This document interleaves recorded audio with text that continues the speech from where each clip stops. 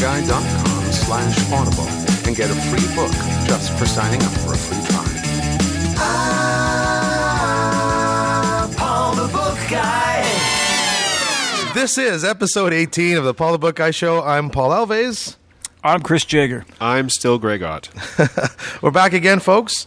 I just came back, gentlemen, yesterday night from the book launch for Jill Edmondson's new book, The Lies Have It. I almost made that. Yeah, I know. I heard. party. I tried. Yeah, it's hard to do it with the wife and kids, but the kids, half of them were on a sleepover. So And you guys saw I got the whip. something to take home here, the whip. Yes. So if we ever Pass feel that the over. need to Pass crack, that over. It is. Don't hurt yourself, Chris. It is. Yeah. Nothing like a Jill Edmondson book launch without a whip. Seriously, Chris. He texted me last night. He says, "I've got a whip." I'm like, I just got home for dinner with my wife, and I was like, "You're not going to believe what Paul just told me." She's like, "What?" He said, "He got a whip." This is pretty cool. It was. Yeah. Don't hurt yourself. You can open. You can open skin. That is a real.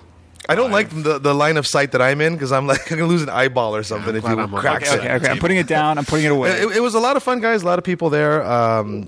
Jill did a reading of the new book. I'm going to coil it and attach it to my hip a la Indiana Jones. Oh, that's great. Yeah, you do look kind of like perverted Indiana Jones with that whip. It's a black whip, not a... So I took a little walk around the crowd and had some people chat about Sasha Jackson and Jill Edmondson. And here's a quick clip, guys. Hi, I'm Donna Carrick of Carrick Publishing, and I loved Deadlight District, and I'm really looking forward to reading the next Sasha Jackson mystery by Jill Edmondson, The Lies Have It. I'm here at the launch. She's good at reading. Very, not just her, but her MC. I don't know what his name is, but they both have this dry sense of humor. But yeah, she's just really fun. Well, I'm Beverly Stride Cote. I'm Patricia Cote's mom. I've come from Montreal. I have been looking forward to this third book launch of Jill's. I was here for the second one. I'm a big fan of Sasha Jackson, and I'm looking forward to reading the third book. And I really, really hope that Jill continues to write and explore all these different topics that a lot of us maybe think about from time to time, but are almost too afraid to talk about. My name is Patrick McDonald. I used to live one door over from Jill, and I must admit it's probably the raciest detective series to come along in quite a while. Written by one of the raciest detective authors to come along in quite a while. Hi, my name's Alec Carrick, and I think it's wonderful that we've got a slinky, sexy detective, or at least investigator, in Toronto. So my name is Krista Morningstar. This is Linda Blanchette. Yeah, I'm Linda Blanchette. We first met Jill at Bloody Words Conference last year, and we got introduced to her books through there. So we came to her second book launch last year. Read the books, loved her, think she's friggin' awesome, kick-ass, rockin' writer. And yeah, we've been following her ever since. We live in Kitchener. We took the train up, especially to come see her. I like this series because it's realistic. You know what I mean? Like, it's an agent that, tells how she feels, does realistic things, and things keep happening to her. And Sasha Jackson, that's the thing, is she's like friggin' awesome. She's like total kick-ass, doesn't take crap from nobody. Dishes out the crap, and if I were going to be a detective, definitely would want to be her. For sure. So, as you can tell, book launch parties, as every other book launch party in history, is fueled by rum. Sometimes I'm gin. a little bit disappointed that I missed that one. That sounded like it was quite a good time. She puts on a do, I tell you. Jill, please write a fourth so I can make it. Please. We promise, Jill. You write a fourth. Greg and I will both be there. I'm just reading off the website right now for The Lies Have It. I guess we've got our copies now, so we'll get a chance to read it soon. Yeah. But the spank me and shank me cases that Sasha investigates. I don't understand. Can you ask your wife? Can you explain? Your wife will explain it all to you, Greg. But it was a lot of fun. Jill Edmondson's The Lies Have It out now. And this week, this week I've been reading the Steve Jobs bio. I was going to take that on last week, but... Science fiction. then 11/22/63 showed up, and I finished it in 2 days. Arrived with a thud. That thing's massive. Yes. Holy shit. Yes, I thought it was a package with like 10 books in it. It was only 2 books. That's as big as some of our other shipments where we get like 4 or 5 books. I'm actually surprised because Stephen King wrote this very shortly after Under the Dome. And remember, he's not a James Patterson who has like 30 guys in a bullpen writing his books for him and then, comes in and puts his name on the front page and does a little editing. Stephen King writes these from beginning to finish. Is it confirmed that Patterson does that? We keep saying that. I know. We keep saying it, but absolutely, he has a team of writers that assist him. Yes. Yeah, but does he have a team of lawyers who are going to come in and accuse us of? No, he has a team of writers that assist him. I think this is true. I've come across the same thing. Yeah, we do the research. We do the research before we most of the times we do the research. Before the libel lawyers. Before we defame anybody. Sometimes we might need a microphone built into the chair because we're talking out the wrong orifice. But not in this case. We have to get half our facts right. That's right. The title of the book references this. Here is a bulletin from CBS News. From Dallas, Texas, the flash, apparently official, President Kennedy died at 1 p.m. Central Standard Time, 2 o'clock Eastern Standard Time, some 38 minutes ago. That's Walter Cronkite breaking down on air. 11/22/63 references November 22nd, 1963, when President JFK was assassinated. And guys, the book's, if you look at the front page, it's got the actual newspaper from that day.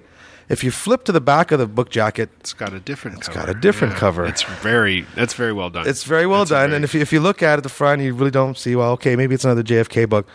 It's a story. Starts off. You meet Al, a gentleman named Al, who owns a diner. Can anyone guess what the name of his diner is called? The Diner at the End of the Universe. Al's Diner. Very good.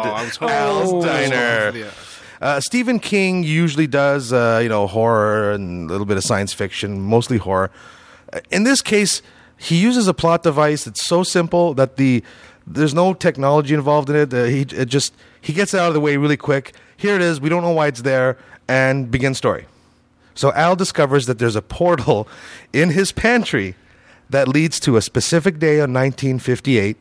Now, I don't remember the date, and it's not really relevant to the story, but it's whenever you find this spot and you can step down these invisible stairs, you're in the same day, starting again, the same spot that you were for every trip you make.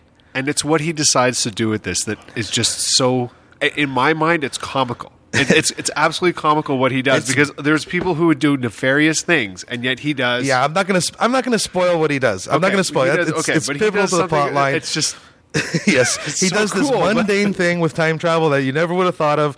Only the warped, twisted mind of Stephen King would think of. So he's doing all these trips to the past, and again, always the same day. And he finds out that every time he returns to the past is reset. So he knows that the same 2 ladies are going to be, squeezing the melons in the grocery store. The guy at the grocery store is always going to have sort of the same conversation every time with them. Place looks the same. But he finds that he can make changes. Like he'll go back in time and he'll, scratch his name on a wooden board. And then he'll come back to the present, 2011, and he'll go check out the store and wow, my name's scratched in the board. Then he does a return trip. The name's gone off the board again. So he figures it's safe to go back and change things.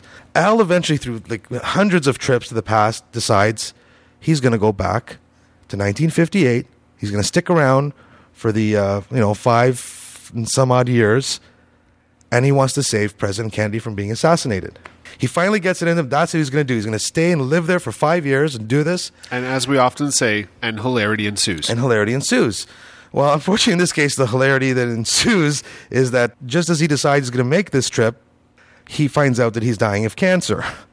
So he can't make that final trip, and that's when he... I actually remember a name without consulting my notes for once. Epping. He meets Jake Epping, who he sort of schools on the whole thing, and basically just shoves him through the portal and says, look, there's he doesn't take too much time trying to explain that he can travel through time. It's like, hey, dude, check this out. Pushes him through to 1958. King spends a lot of time with this day in 1958, and he really puts you in 1958 and all the differences between then and now. And you know, I'm not a big on historical fiction, but I never realized there were so many differences between the life in 2011 and 1958. So Jake does a couple of trips, a little kind of putting his foot in the water, and eventually he does embark on this journey to try to save JFK. Along the way, he falls in love with a girl, which of course always complicates things. And I'm not always. I'm not going to spoil. I'm not going to tell you if he saves JFK, but that is his mission. He goes on it, and sometimes, folks, when you try to change, like any other time travel story, the best of intentions. Let's put it that way. So, Paul, you're an aficionado, I'd say, of King's literature. Right, you've read a fair bit of his stuff. I've read a fair bit of his stuff, yes. How does this one stand up in the canon? Is this his best work? Is this his worst work? Or is it the Goldilocks right in the middle? If you were to put someone else's name on the book cover, I probably wouldn't say, wait a minute, I think Stephen King wrote this. This is a departure from his horror. Nothing particularly stylistic about it. The only thing that might give him away is, you know, sometimes people get a small wound or whatever, and it's described very well. You know, like he's probably just, you know, sitting in the back dying to, you know, describe some gore, you know. But, yeah, it's a complete departure from what he normally does. Doesn't get science fiction-y. Like I said, all there is, go in the pantry, you walk down the invisible stairs, you're in 1958. That's it. Of course, later, there is some explanation in the story, but that would kind of spoil things. And, I enjoyed finding out what was going on so much that I don't want to spoil it for the constant listeners. Time travel story, but again, I'm always interested in, you know, there's only 6 kinds of stories. So this is, you know, stranger comes to town. This is boy meets girl. This is boy meets girl. No kidding. Yeah, I think at its core, this is boy meets girl. It really is. I think I wrote in the review put on the site was that it's I like to call it modified historical fiction. Yeah, as in it's historical fiction. And Al from Al's Diner wants to modify the history. This is speculative fiction in its sort of technical definition. Yeah, you know, this is the kind of thing that you would expect from like Margaret Atwood in her writing science fiction, but you know, trying not to say that she does because it's, you know, she never wants to call it sci-fi. King does a great job with this historical fiction. It comes out on Tuesday, November the 8th. I would say if you're a fan of Stephen King, don't walk, run to this bookstore.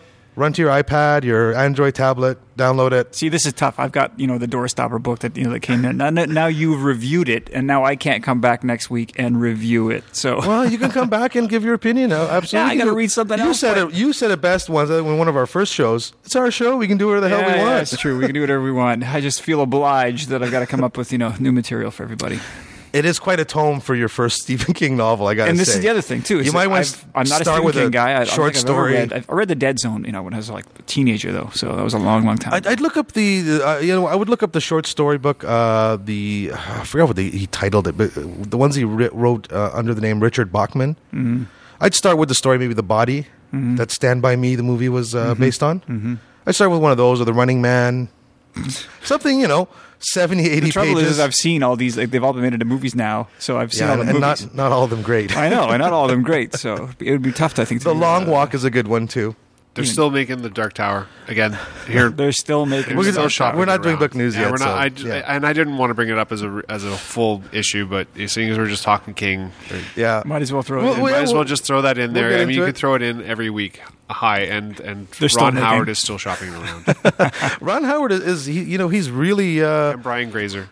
Yeah, he's really into doing this. I think he wants to put a golden cap on his career that says Dark Tower on it. Yeah, they wanted to. They reduced their expected budget so that hopefully they'll be able to lure somebody, a production there you house. go. So why don't we get into book news? So I've got a quick one, Greg. Two quick ones for you. Who can do theirs quicker? Oh, I can. Mine's are really quick. Rock, paper, scissors. No. I'm going to stand in the studio with a big checkered flag and wave it. These were actually handed to me by Terry the Toy Guy. Through a press release that he got. 2 kids' books coming out soon. Who wants kids' books? First being the kids' version of Go the Fuck to Sleep by Adam Mansbach. So they are making a version of this book that is safe for children to read. Okay, that's Go the Frack to Sleep? Yeah, well, yes, it has Cylons in it. Version. The second one being The Kid's Bio of Steve Jobs by Karen Blumenthal. This one is going to be written for children aged 12 to 18. I would buy both of those. It's called Steve Jobs, the Man Who Thought Different. I like the thought of both of those. They both have their spot in a bookshelf. And I think that actually my kids are the exact right age to know that. I really want my daughter, Rebecca, to understand what a difference Steve Jobs made in the world. I mean, she's growing up in a world that is... I have to be honest with you, calling myself a book guy like we all do, but I can't remember ever as a child reading a biography made for children. It's unique. My daughter has a book that has like 50 celebrities and what they did properly. So it actually has Zuckerberg and it has Steve Jobs in it, but they're very small biographies. It's like single page things, yeah. And none of them are deceased people. They're all current celebrities. So this is. We got those two from Terry O'Hare from The Bloom Report by Philip Bloom. Those are awesome. I'm interested in both of those. Yeah, sincerely. You know what? We're gonna see if we can get a copy and check it out. I like that too. Don't get me wrong. I've got Amazon Kindle, the Kindle Fire that's going to be coming out soon. They're just sweetening the pot, and they've announced that they're going to start a book rental service for Amazon Prime subscribers. Now, this doesn't really affect us because, kind of being in Canada, we get the shaft on everything, and all the licensing agreements that they have don't particularly apply in Canada. All the great online stuff never makes it up to Canada. No. So, I mean, let's just, for the benefit of our American fans and listeners, basically, if you have the... this is just basically to sweeten the pot of the Amazon's $79 per year Prime subscription. So in addition to your free 2-day shipping and all the other online content that you're privy to, you're also going to be able to rent one book per month. Borrow. Not rent. Borrow. That's right. It's borrow. Yeah. It's borrow. Yeah, so anytime you want to return it, there's no return due date, but you get one per month. So that's basically 12 free books a year. 12 free books a year. That's not a bad thing. You don't get to keep them. You don't get to reread them. Nope. I heard the selection's pretty good too. They're not going to give you like the back catalog. You're going to get bestseller list stuff. Yeah, I heard that it's limited but decent. Yeah. It's 5,000 titles, but not shite. Right. So there we go. And this is the kind of program that if it works and garners readers and gets Prime memberships, they'll only expand. So right, and this is something that is going to make this one. This is why I say this will work. The Vox is not going to work. The Vox, the Kobo Vox.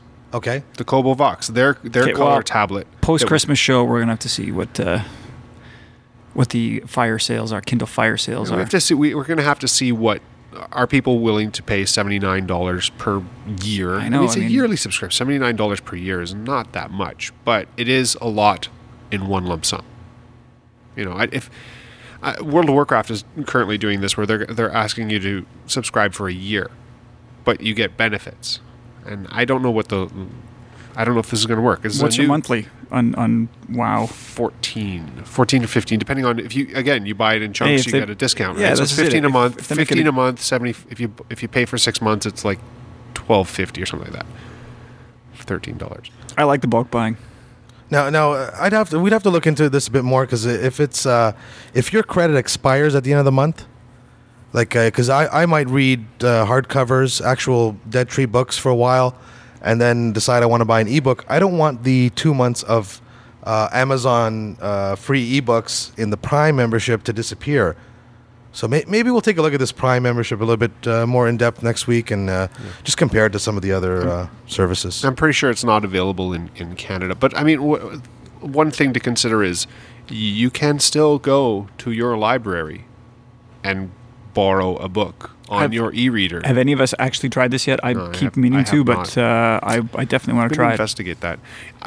I've been discussing with my friend Teresa, a librarian, and I want to find out from her. I'm gonna actually. I think she's at my house right now with my wife. I'm going to discuss with her if the school board is actually ever going to get into digital distribution.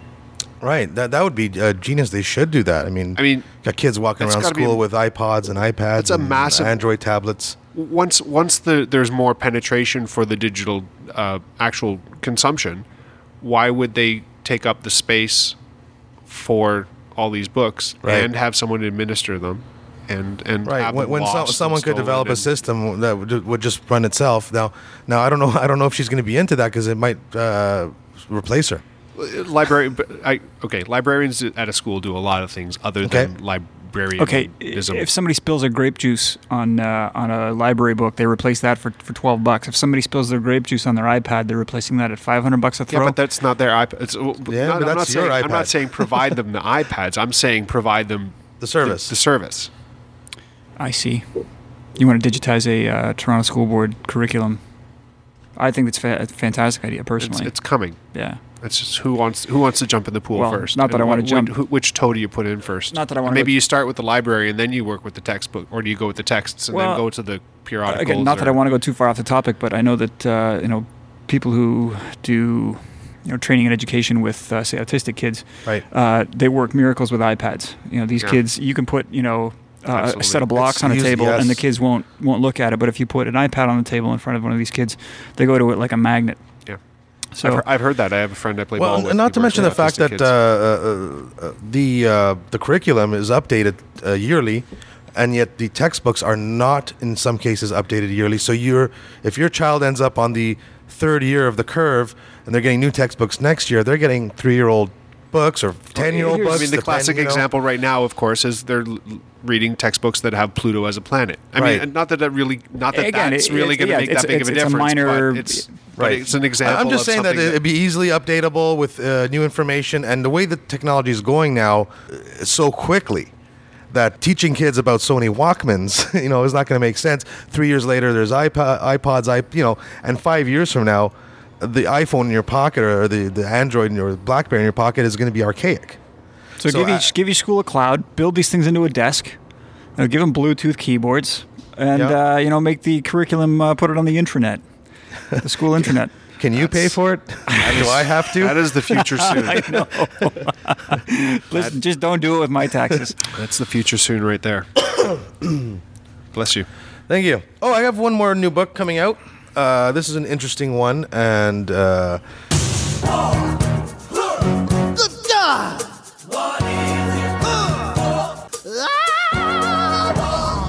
it is called SEAL Team Geronimo.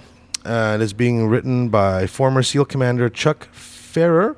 Of course, he has some experience with SEAL teams, and he claims to have talked to some insiders on this mission. Right away, a red flag was up my head. If you're SEAL Team 6 and you killed Bin Laden, you don't talk to anybody about the mission. So right away, weren't they shot down in a helicopter afterwards? There were. I looked into it when I saw this story, and there were members of SEAL Team 6 that died a few weeks after the raid. They claim not the exact same SEAL Team members, but he writes a book about this. According to him, he has spoken with some people in the SEAL Team that did the deed. And he has some insight into the mission, which he claims only lasted 90 seconds, which isn't right away. That's in contrary to the White House's claim of a 40-minute raid. Yeah. And he says there's no raid in SEAL Team history that's, took 40 minutes. The reason you call the SEAL Team in is because you want to get in and out in 90 seconds. He claims they landed the helicopter on the roof. So there's enough controversy here in what he's saying as compared to what we've been told about this, which is very little. That it could make for an interesting short book, and it is a short book. It's 240 pages. Also coming out next Tuesday, November 8th, from St. Martin's Press. Could be interesting. I have a short book to review. Do we want to do that? We can do that. All right, cool. I did the World of Warcraft Wolfheart by Richard A. Knaak. Hang on. We actually have a jingle for this. You have a jingle? We have a jingle for this. Video games. Fair enough. Okay. I'm stunned. All right, I'm holding up a nice novel, Wolfheart by Richard A. Knaak. It's another in the series of the World of Warcraft novels. Many of you remember that I brought a Richard A. Knaak. I wonder if that K is silent. Okay. I'd go with silent on that. Silent on that? Yeah, Knaak. Yeah. Knaak? Mr. Richard, I'm very sorry if I'm mispronouncing your name. Decent book. It tells a story of King Varian Wrynn of Stormwind, human character on the Alliance side. How he starts off as a bastard and basically votes against the inclusion of the Worgen into the Alliance. The Worgen are the new class that were introduced after the Cataclysm. Hey, last time we did a World of Warcraft one, I went way too long and it got choppity chop, chop, chop, chop. So I'm going to try this a little faster. For those of you people who thought that my last World of Warcraft book was really short, it was not. So it got... So I went to my shed and I got my saw and I started to choppity chop, chop, chop, chop, chop. Choppity chop, chop, chop, chop. There's some cutting room floor stuff. Oh, there's a lot of cutting room floor. We had a whole conversation about World of Warcraft that got cut out. But anyways, this happens post-Cataclysm. It involves the inclusion, the vote for the inclusion of the Worgen into the Alliance. Initially, which ones are the Worgen? What do they look like? They're the werewolves. Oh, they're the werewolves, right? Okay. So right. Gen Greymane basically walled up his people behind a wall to keep the horde out, and I'm gonna get beaten up by lore geeks, but anyways, they've been walled up, and that's why we haven't seen them in the last 5 years or hundreds of years in the story. When the Cataclysm came, the wall broke. Now they're out. They want into the Alliance so that they don't have to fight against the Horde and Deathwing. Right. They want in on the action. They want in. King of Stormwind votes against them initially. I'm going to say this. It's very formulaic because then they go, things happen. There's the rescue. There's the common interest, and all of a sudden they're best friends. Gen Greymane and Varian Wrynn, and then at the end, there's a culminating battle where he comes in and saves the day. The boss battle. Okay. The boss battle. Well, the boss battle at the end. Okay. It's a battle for Ashenvale, which basically the Horde is trying to take over Ashenvale because it's one of the last grand resources of wood on Azeroth. It also has to do with another character called Jared Shadowsong and his sister Maeve, who guarded Illidan the Betrayer, who is Malfurion's brother. You know what? It's a decent book. I have to ask the question. Please do. It's a World of Warcraft book. Will it appeal to someone who plays who's? It sounds like you have to be very invested in or have pre-knowledge of the lore. As with the last one, I would say that this one is better, but unlike the other one, I think this is a better standalone book than Stormrage. Okay, my question is, do World of Warcraft players take value out of the books that they bring back to the game, or is this purely a sideline? That's a very good question. I'm glad you asked me that, because it does work, because some of the characters, such as Jared Shadowsong and Varian Wrynn, Prophet Velen, some of those storylines are woven into the game as well. So you're getting knowledge about the game. You are going to see Jared in... It is side. It's kind of like what they did with the Matrix and then the Matrix game and then the Matrix comic books. It is very well threaded. I will give them that. I think that they do work really well with the game developers, and there's obviously there is a good underlying story. I think what happens is the game developers give them some characters to play around with and say these ones are yours, but at the end they have to kind of end up like this. Where they have to stay in canon. This is what we're going to do with them in the game, but in the meantime you can. There is an orthodoxy here. Yeah. So it's a decent book. My criticism is it's a little formulaic. I could see it coming a mile away, and it is kind of short. So Wolfheart. Richard there you go, A. Knack. Knack. We can play a really short clip from the Audible book. Sounds great. The cage beneath the tangled tarp rattled. The dim illumination of the wind-blown torches was insufficient to reveal what was happening, but the nerve-scraping wrenching of metal gave Bryln enough warning. "Spears up front! Hurry, you offal! The right side of the cage!" Two guards, either more impetuous or more foolish than the rest, moved in closer. From his angle, Bryln could not make out everything that happened next, but he saw enough. The foremost orc prodded the cage with his spear. The next instant, something snagged his weapon and tugged both it and him through a tear in the tarp. As that happened, the second orc instinctively lunged forward to aid his vanishing comrade. Something thick darted through the tear. The orc was too slow to realize his danger. He was plucked from the gangplank as if weighing nothing. Before his fellows could reach him, the massive appendage crushed the guard's torso, flesh, bone, plate armor, and all. The gore splattered those farther back. The hand threw the limp, ruined body aside, then retreated into the covered cage. From within there immediately came a cry from the first warrior, apparently left alive for the moment. Orcs with long, thick spears quickly lunged toward the spot as Bryln raced up to join them. 2 guards thrust, but the captain knew that it was already too late. Shrieks that almost stopped him in his tracks echoed through the Northrend port. The utter fear in those cries could be felt as well as heard. There was little that could shake an orc's resolve, or even draw up in one anything resembling terror. But what had been captured at already so much cost was more than capable. A horrific, crushing sound punctuated the shrieks. The orcs near the opening stepped back as something liquid sprayed them.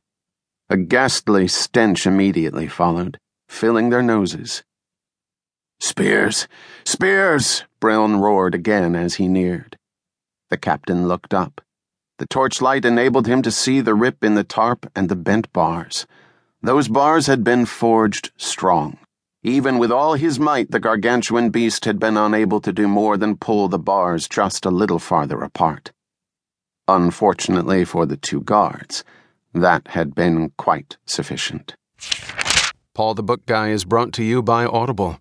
Go to paulthebookguy.com/audible and get a free book just for signing up for a free trial. I didn't listen to this one. I actually read it. The book's right here on the table. I hope you did. Where do the headphones plug in? Okay, guys, we're going to take a quick break because we're about the 30-minute mark, and we're going to come back and talk to Nancy Nagel and Phyllis Johnson.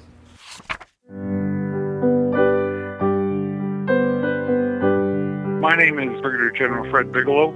I'm in charge of an organization called Personnel Family Support Services, and we're all about supporting our troops. And if you'd like to get on board with supporting our troops, you can check out www.supportingourtroops.ca. It's been my real pleasure to be on board with Paul tonight on Paul the Book Guy.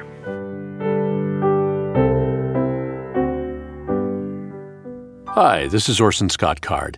I'm the author of Ender's Game and The Shadow books, and you are listening to Paul the Book Guy.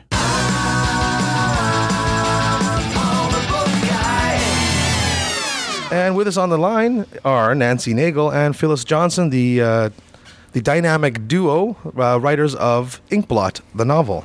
Hey, Paul. Hi. Hi, Paul. Hi, Nancy. Hi, Phyllis. This is Chris. Hi, Chris. Hey, Chris. Hi, guys. This is Greg. We have the whole crew is here. Hi, Greg. Yeah, great.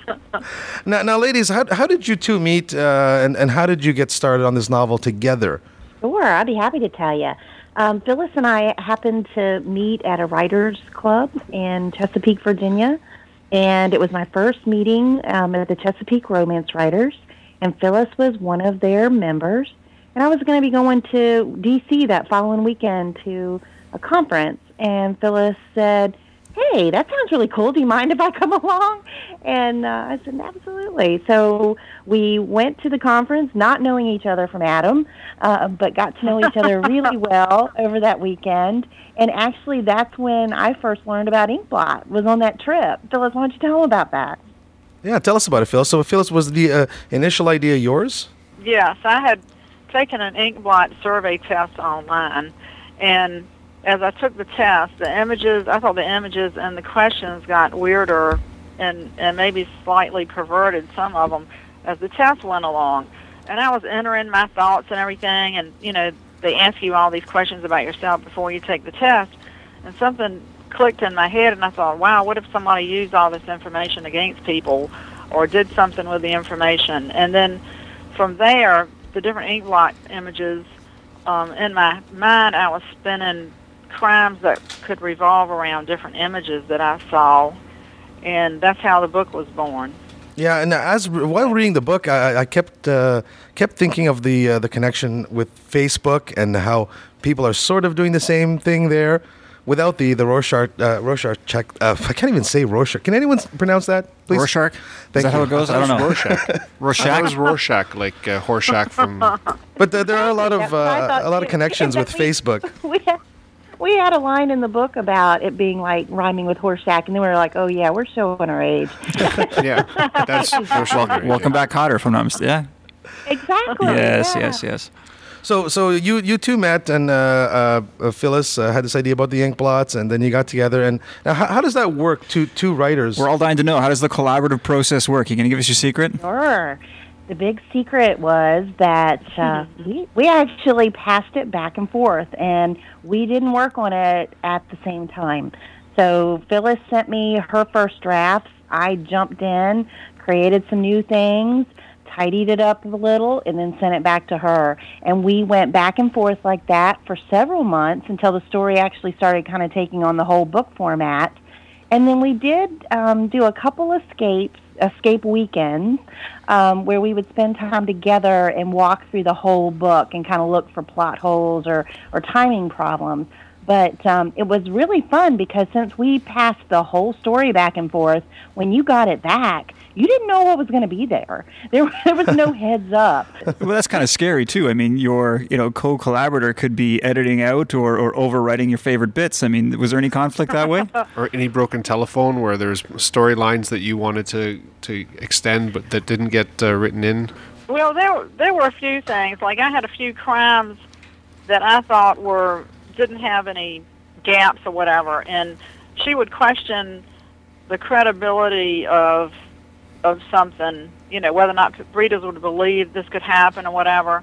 I had a couple of crimes like that, and I was like, oh, but what about such and such a crime? Oh, no, you can't use that because whatever. It was like a test, run it by her. It was good to run it by somebody else to see whether or not the validity would come through, Right, it's almost like having your own personal editor working with you.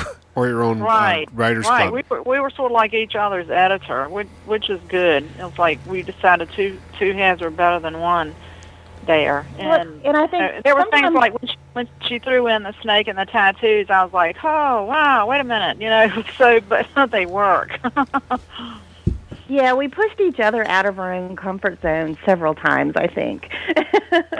Especially with the tattoo stuff. Phyllis was not jazzed about adding the tattoo stuff, but when I started writing about Crown Tattoo and King, I just fell in love with that character immediately. So I was really glad that she started falling in love with him, too. Yes, I think it worked really well with the whole Rorschach. I can't say it. Chris, please. Rorschach. We're gonna go with the Rorschach.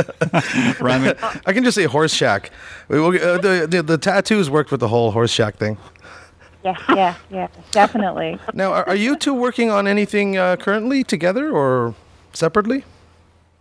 Oh, I think together is the main question. Is there going to be another collaborative book? Yeah, there'll definitely be another collaborative book, and we already had a couple other stories. We had kind of started saying that we were going to write what was going to be called the Headline Hunters series. Don't know if that'll stick or not, but we had a couple stories already sketched out even when we were writing Inkblot.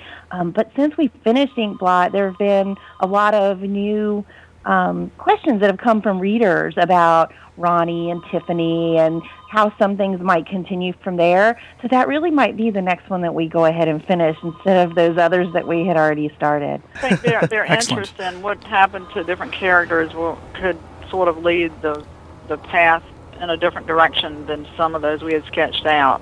Yeah. Well, we look forward to seeing you two collaborating again on a novel. And I know Nancy, we chatted a bit, or Sir Jimmy and I did last week about Sweet Tea and Secrets. And I just wanted to ask you, how are you from a small town? Well, I was born and raised in Virginia Beach, but my husband and I live in a small town out here in Virginia, and I just love it. It's funny because when we first moved to the country, I kept my house in Virginia Beach thinking that I might want to go back, but you couldn't drag me kicking and screaming now. So my books are all small town stories, and I've always had a real kind of romantic love for small towns. No matter where I go, Texas, California, even in California, when I was staying in Burbank, my condo ended up having a horse ranch right behind it. I can always find those elusive little places. So Yeah, I was really excited to write some small town stories with characters that had a real heart around family and community and could kind of remind us about that back to basics stuff, good faith and trust. Was Sweet Teen Secrets the first of the Adams Grove novels, or are there others in the series planned or in the works? That was the first in the series and my debut novel, my very first foray to the public. The second is Out of Focus, and that one comes out on November 14th. Oh, we'll look forward to that as well.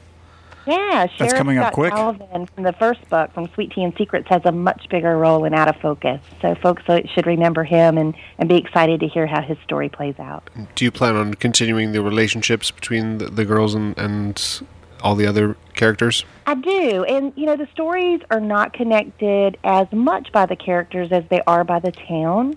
So, all of the mainstay stuff, the bakery and, and the flower shop and all those things show up again and again, but different people will come in and out of the stories. Mary Claire, who's the Down syndrome artist, will also have a much bigger role in another book that I'm working on in the series, too. And I'm really excited to tell her story.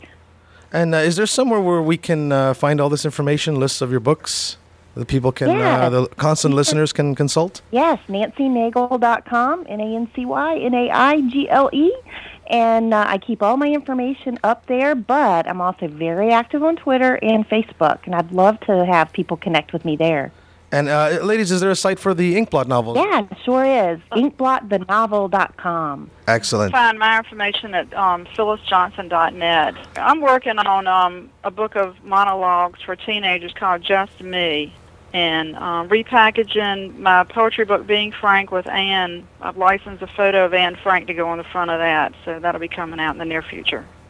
Excellent. And we can follow you on Twitter. We have actually listings of your books on the site as well, along with all the other members' books. So, folks, if you go to paulthebookguy.com, you can also find Nancy and Phyllis's stuff. And thank you very much for joining us today. Go there, Paul. I think, we need to say something about you reading a romance, don't we? Romance. Oh, yeah. You're right. I did read a romance. That's correct. That would. So, Chris and Greg, how many romances have y'all read? That would be a big 0. I'm gonna cop out and tell you that all the information I got was from my wife, who enjoyed the book but read it in the tub.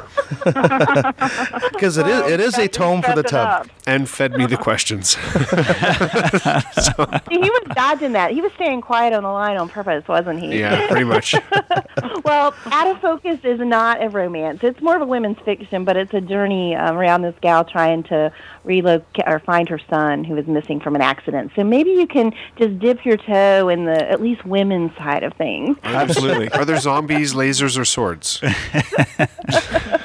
I think Greg's looking for a zombie romance novel. I'm looking for anything other than World of Warcraft book next. Believe me, Greg, I've read one. And it's one of those books that we read so that other people don't have to. Yeah, we've got one of those coming up to this later on in the show. You're forgiven, Greg. Thank you. Oh, tell the readers not to forget our pen name is Johnson Nagel for Inkblot. And then, ladies, I'd love to have you on sometime as a co-host. I mean, it's just so much fun talking to you. I'd love to have either one or two of you on with Greg and Chris and myself to chat books one day. Okay. Excellent. Excellent. Thank you very much, ladies. Have a great evening. Thank you. Thanks for coming on the show. Talk to you soon. Okay, I gotta say, during the break, we were between segments. We were having a lot of fun with the whip. I want to thank Jill Edmondson. We're gonna try to get her on for next week's show. We all still have our eyes, which I'm grateful for. Barely. I wanted a video of you blocking your face like a girl. It was hilarious. Jill, this is the best fun that we've had. Thank you for the bullwhip. A lot of fun. And coming up next, I think Greg has some news for us in Books on Film and Television. Books on Film and Television, brought to you by Greg Ott. Greg the Book Guy. Follow me at Greg the Book Guy on Twitter. I just wanted to do that. I'm going to throw this one in really quickly. Guess Spider-Man Turn Off the Dark is being sued. Okay, that's just like a class action suit from all the fans. No, one of the investors is suing. All right, because they're not getting their guaranteed money back. Apparently, there's some sort of fee to get the theater back to the condition it was in the end. Yeah, it's costing them a lot of money to bubble wrap all their actors. They keep breaking legs and getting, Well, one of the agreements that you have when you rent a theater apparently is that you have to give them some sort of a rider that you're going to... Damage deposit? Similar to a damage deposit. You basically have to guarantee that you're going to... return it to the state you found it. That you found it. So this particular investor invested the money that they thought that it would take to restore it, and then that has since gone up. She invested the money back. She put more money in, and she's not getting it back. So you promised us we were going to be like, oh wow. Oh yeah, all right. That wasn't the oh wow, but it's comical. Come on. He was also like aiming a whip at us while he was saying, "You were going to be like, oh wow when I do my books on film." I'm saving the oh wow one for the end. The Girl with the Dragon Tattoo has a really, really cool new trailer out. I mean, I wasn't the super hugest fan of the second and third book. Are Nine Inch Nails or Karen O involved? No. Shoot. No. It's longer than that, and it goes into detail. I love this new trailer. I'm so going to go watch this. First day, going to see it. I'm very, very interested. I think they're doing a better job of this than they did of the original non-English version. Yes. Swedish. Been there, done that. This is one of those ones I think they're doing right. Okay. So check it out, Sony Pictures. There's a new trailer. There are two projects racing to film for next year based on Snow White and the Seven Dwarfs. And Relativity Media released that there's going to be called Mirror Mirror. That's the one that's going to have Lily Collins, Julia Roberts. It's going to be pretty cool. Both of these projects look really interesting. One's coming out 3 months prior to the other one. This one by Relativity is going to be out March 16th. I think the oh wow is next. It's coming, folks. Another in their Daniel Craig movie news. Okay. The 23rd James Bond adventure is going to be called... I read this story, but I forget. But I know it's not the Deaver book. Skyfall. It's a shame it's not that Deaver book. That was a fun one. Thought it was going to be Deaver because it had the train setting in India and everything like that. But no, Skyfall. And it's going to be released in North America on November 9th, 2012. They're being very... complete opposite of all the other James Bond films where they released all the information. They're kind of going like the Steve Jobs Apple route on this one, where we're getting only like little spits and spurts. Like it's what is it? Well, background on M for starters. That much I've read, and only that it's unconnected to the other two films. I saw a press release on this though, and he was introducing actors and saying, "Well, I can't tell you who he's playing, and I can't tell you who she's playing. Oh, and there's a couple of characters that we're just not going to announce because." You know them from previous Do we know Bond films. The script writer is yet for this one? I'm hoping for Jaws. I want to see Jaws come back. I want him to do like a 50th anniversary movie that's like... I want to see Jaws, man. I want to see a cable car, guy with big silver teeth biting the crap out of it. Right beside Odd Job. I want Goldfinger to come back. Just obnoxious British guy with a Rolls Royce. Basically, this one's going to revolve around M. Because MI6 is coming under fire, and James Bond is going to have to basically save the division. Oh, so okay. That's basically what they've released, and they have done. We've actually announced some casting, but they're not telling us what they're doing. They're just saying this actor is going to be similar to other movies that we've done. So there you go. There's my wow for the week. All right, James Bond, Skyfall. Looking forward to it, and eventually, if we figure out who wrote it or what book it's based on, if it's based on a book at all, we'll let you folks know. Written by Neil Purvis and Robert Wade and John Logan. So this could be an original screenplay, not based on previous novel. It's a screenplay written by Neil Purvis, Robert Wade, and John Logan. That's all. It doesn't say that it follows. They're being very secretive on this one. This could be good. Notably, not the screenwriter of the last film, who was Canadian-born. And I believe still lives in London, Ontario, whose name escapes me, but also wrote Oscar-winning Crash. None of you guys. Yes. Yeah, you know what I'm talking about. Yes. Was he also involved in that movie, The Room? Yeah. With Tommy Wiseau?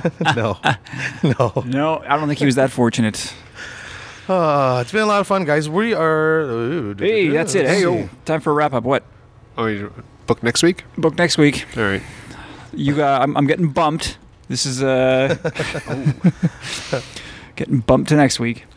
Next week, we are trying to get Jill Edmondson. She's busy now with her book launch. She's going to come on and talk about her new book, The Lies Have It. And as soon as I load this up, I'm going to take a look here.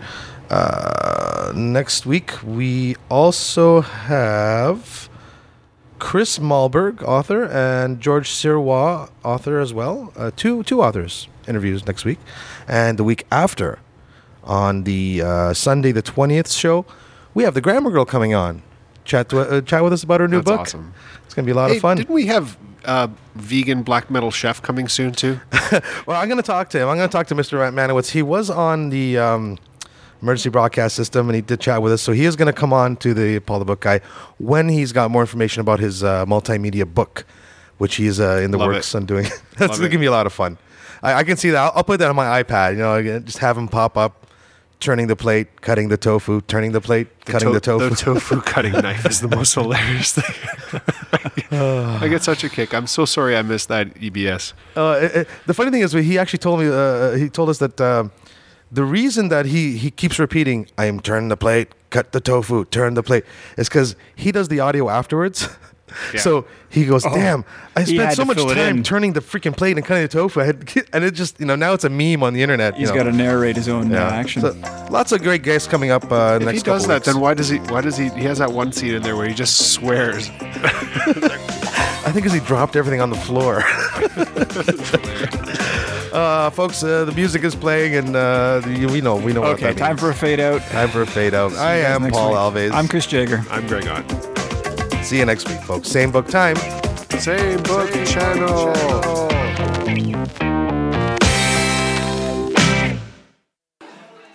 Paul, when you told me that the final chapter of The First Excellence was brilliant, that touched my heart. Thank you.